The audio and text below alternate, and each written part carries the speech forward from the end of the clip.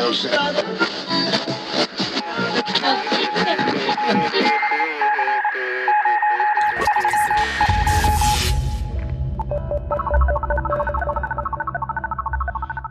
the podcast doors, Hal. It's Kubrick's Universe, the Stanley Kubrick Podcast.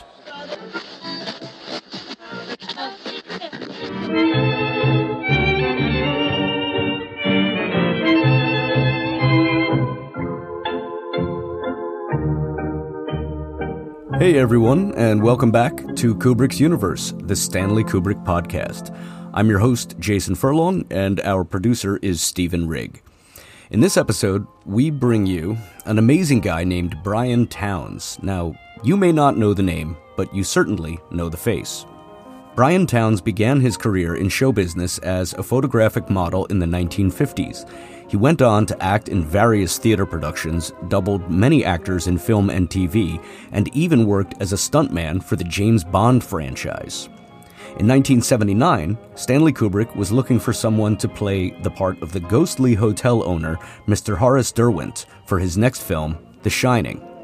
The character of Horace Derwent developed over the years from Stephen King's original 1977 novel through Kubrick's film adaptation in 1980 onto King's own miniseries in 1997, King's 2013 follow-up novel, Dr. Sleep, and finally in Mike Flanagan's film adaptation of Dr. Sleep in 2019.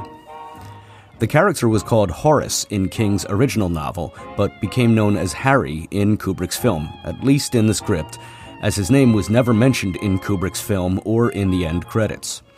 According to King's book, Horace Derwent was an American entrepreneur and businessman who purchased the Overlook Hotel in the Rocky Mountains in 1946 and maintained direct ownership for 6 years. He reportedly spent $3 million on the renovation, which included a roque court and a topiary of full-sized hedge animals. Interesting form of the game. It's called Denver Croquet, invented by a man named Horace Derwent. As was the case with Derwent himself, everything in the game is larger than life. Twice ordinary croquet size, as a matter of fact. Kids love it, and most adults come to love it too. It's more challenging than it looks because of the size of the ball. Good shot! And, it was Horace Derwent who built this hotel, right? I mean, in addition to inventing Denver Croquet? Not at all. The Overlook has been here almost since the turn of the century. Mr. Derwent was the man who rescued it from extinction. He renovated it and turned it into a showplace after World War II. It's run in the black since 1975. We'd like to keep it that way. When he opened the hotel, he celebrated with a large costume ball.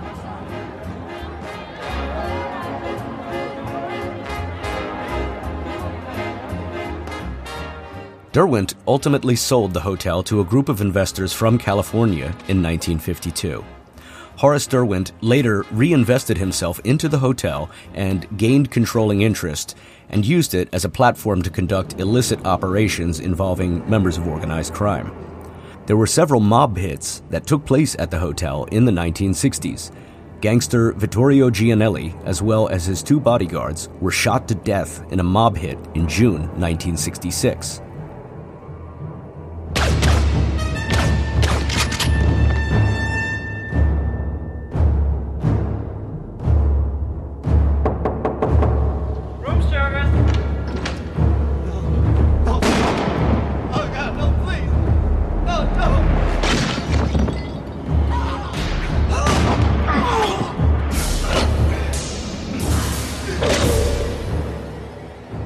Horace Derwent eventually died, the manner of which is unclear, and his spirit became one of the many that resided inside the Overlook Hotel. Then, in the late 1970s, Jack Torrance is hired as the winter caretaker of the Overlook, and he moves in with his wife Wendy and young son Danny. During that winter, Wendy witnesses a very strange and scary moment when she sees the ghost of Horace Derwent in one of the rooms, sharing a rather weird moment with a man dressed in a bear suit.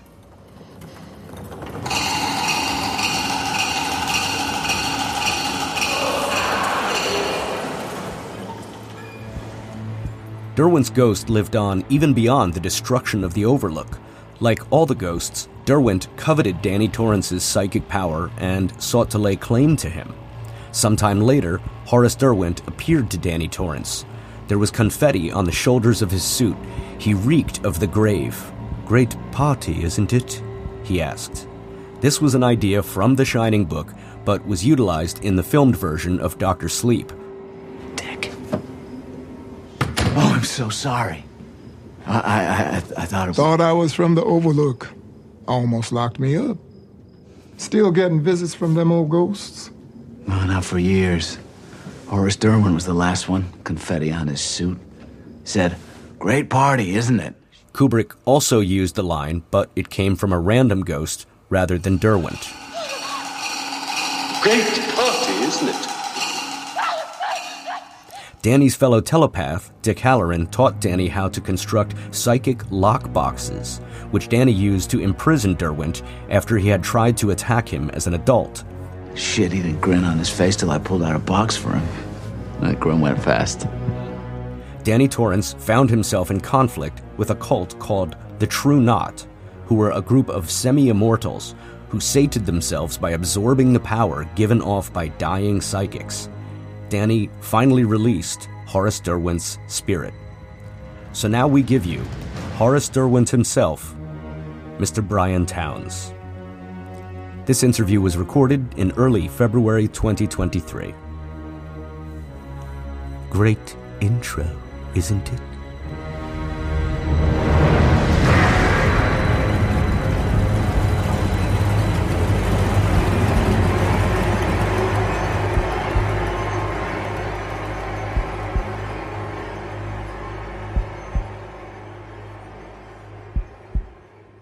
Brian, thanks so much for being on the show. I'd just like to kick off by asking, what can you tell our listeners about what you did as a young man before you got into modeling, stunt work, and acting?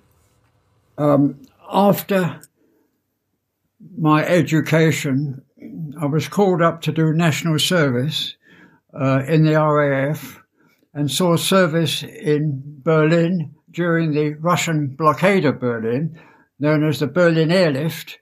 I returned to Melksham, my home base, demobbed, did 4 years in an office, which I hated, eventually gave that up, and also I gave up music and cricket, and I did some work which I'd learned from designing, and eventually got into modelling, which led to acting and then writing.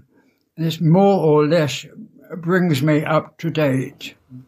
So you started your modeling career in, I believe, 1958.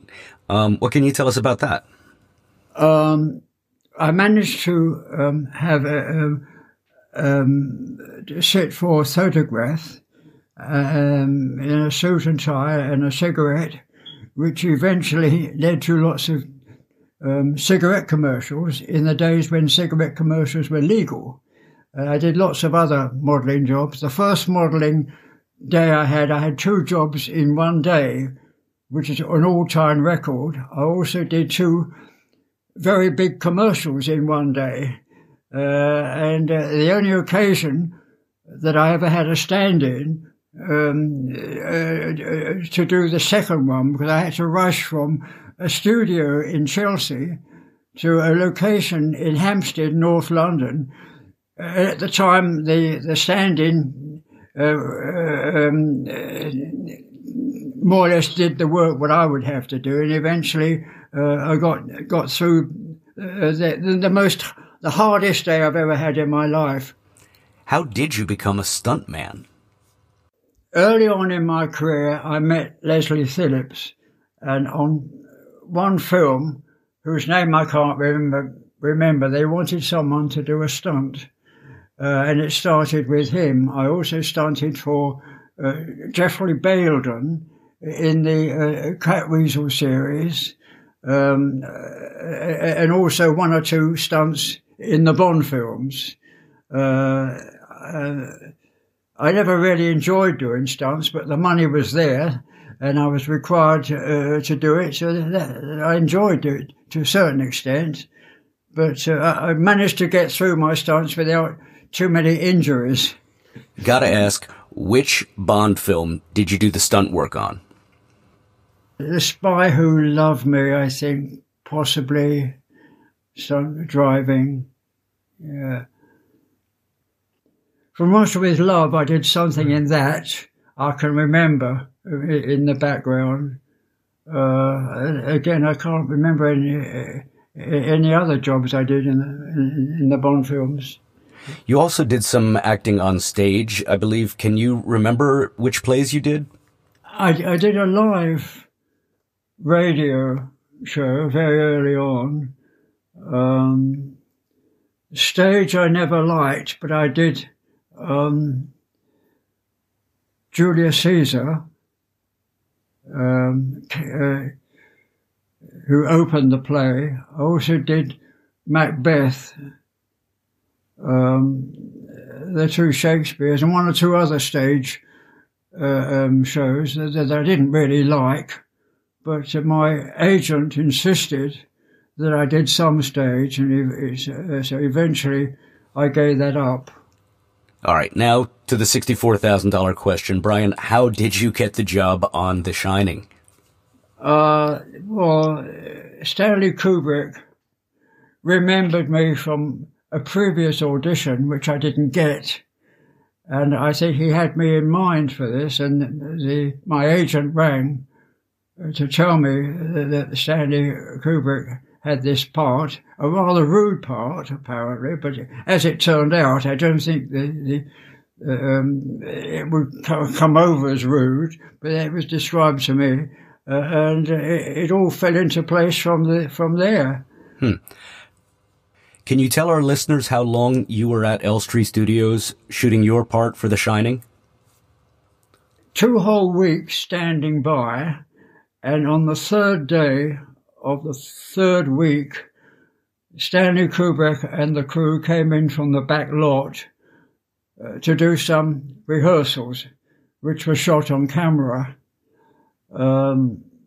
This is when I first met Shelley Duvall. The first thing she said to me was, "What do you think of the set?" I said, "It's fabulous." I said, "Typical Kubrick," I said. So I had more or less 2.5 weeks on the film for one little shot that any other director would have done in one take, and he would have said, "Thank you, Brian Townes, you can go home now." Do you remember talking to Stanley at all on the set?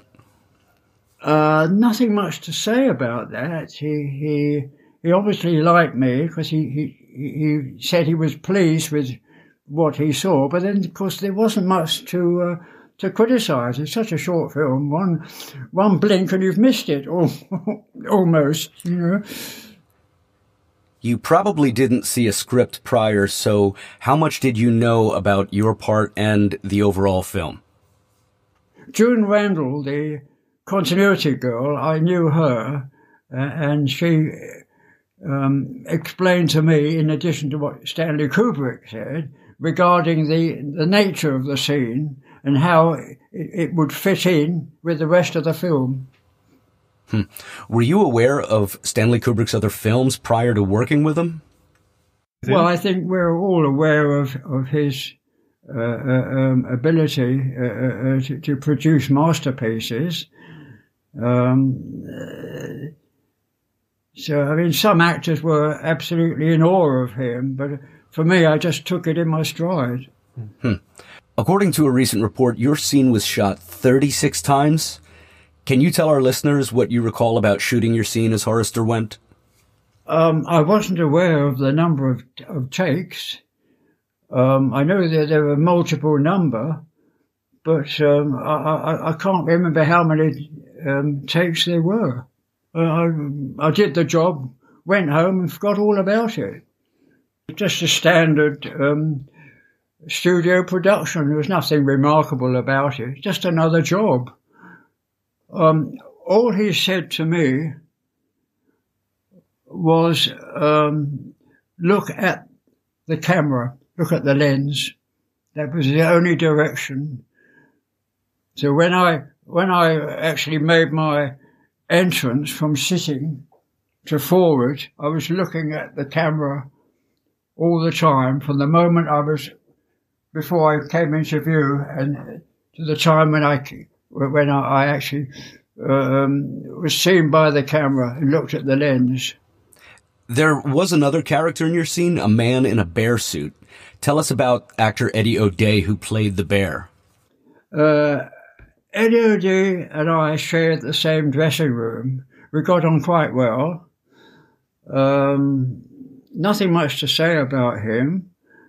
He was a great mate, but I spent most of my time in the bar with other actors and extras and stuntmen that I knew, and drinking and enjoying their company. So you said that you talked to Shelley Duvall. Can you tell us about working with her? Shelley Duvall, well, as I say, I met her, but her scene was actually, we were her point of view. So actually, she wasn't actually in the scene with me. If you watch the film, you'll see that she comes up the stairs, knife in hand, hears this music, the open door. You see the long shot of the chair. We come into view, but that is the extent of the scene.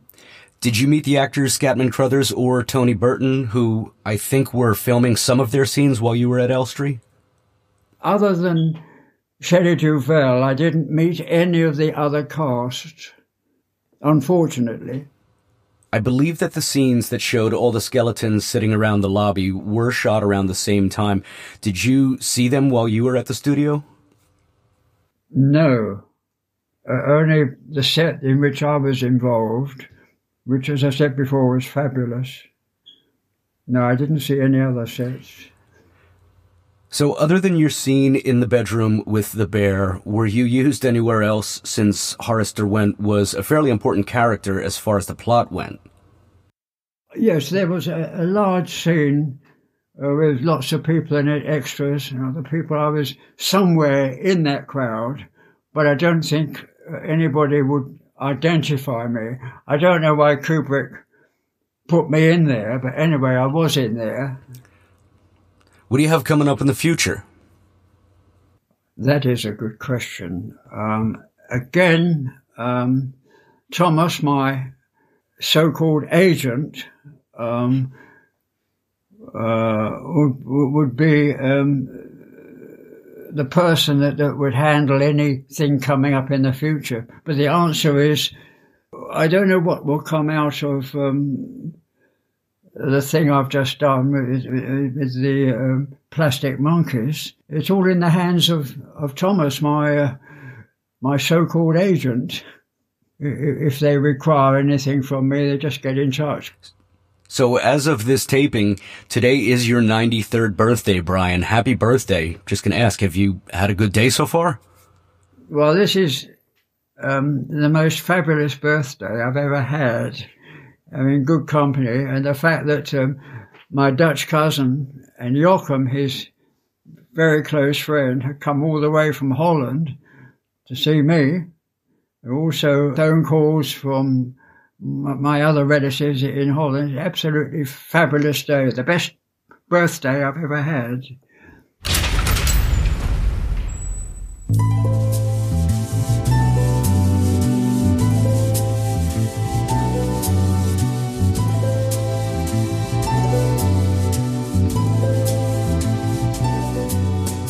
Hey, we'd like to give our deepest thanks to Brian Towns for that great interview, and also our thanks to Thomas Berenson, who helped us arrange the interview with Brian. Now, don't forget to check out our Facebook group, the Stanley Kubrick Appreciation Society, and our Facebook page for Kubrick's Universe. Also, we have 2 great YouTube channels, again, for the Stanley Kubrick Appreciation Society and Kubrick's Universe. We'd like to say thank you to our founding and continuing supporters on Patreon. to support Kubrick's Universe, simply click on the link and choose your level. We have perks and several different levels of support, starting at only $1 a month. We very much appreciate it, as it helps us continue to bring our listeners new episodes, new interviews, exclusive content, and the seemingly never-ending stargate of stories that continue to flow out of Kubrick's universe and into your minds. So on behalf of our producer, editor, and bon vivant, Stephen Rigg, I'm your host and humble narrator, Jason Furlong, saying thanks for listening. We'll see you next time. Over and out.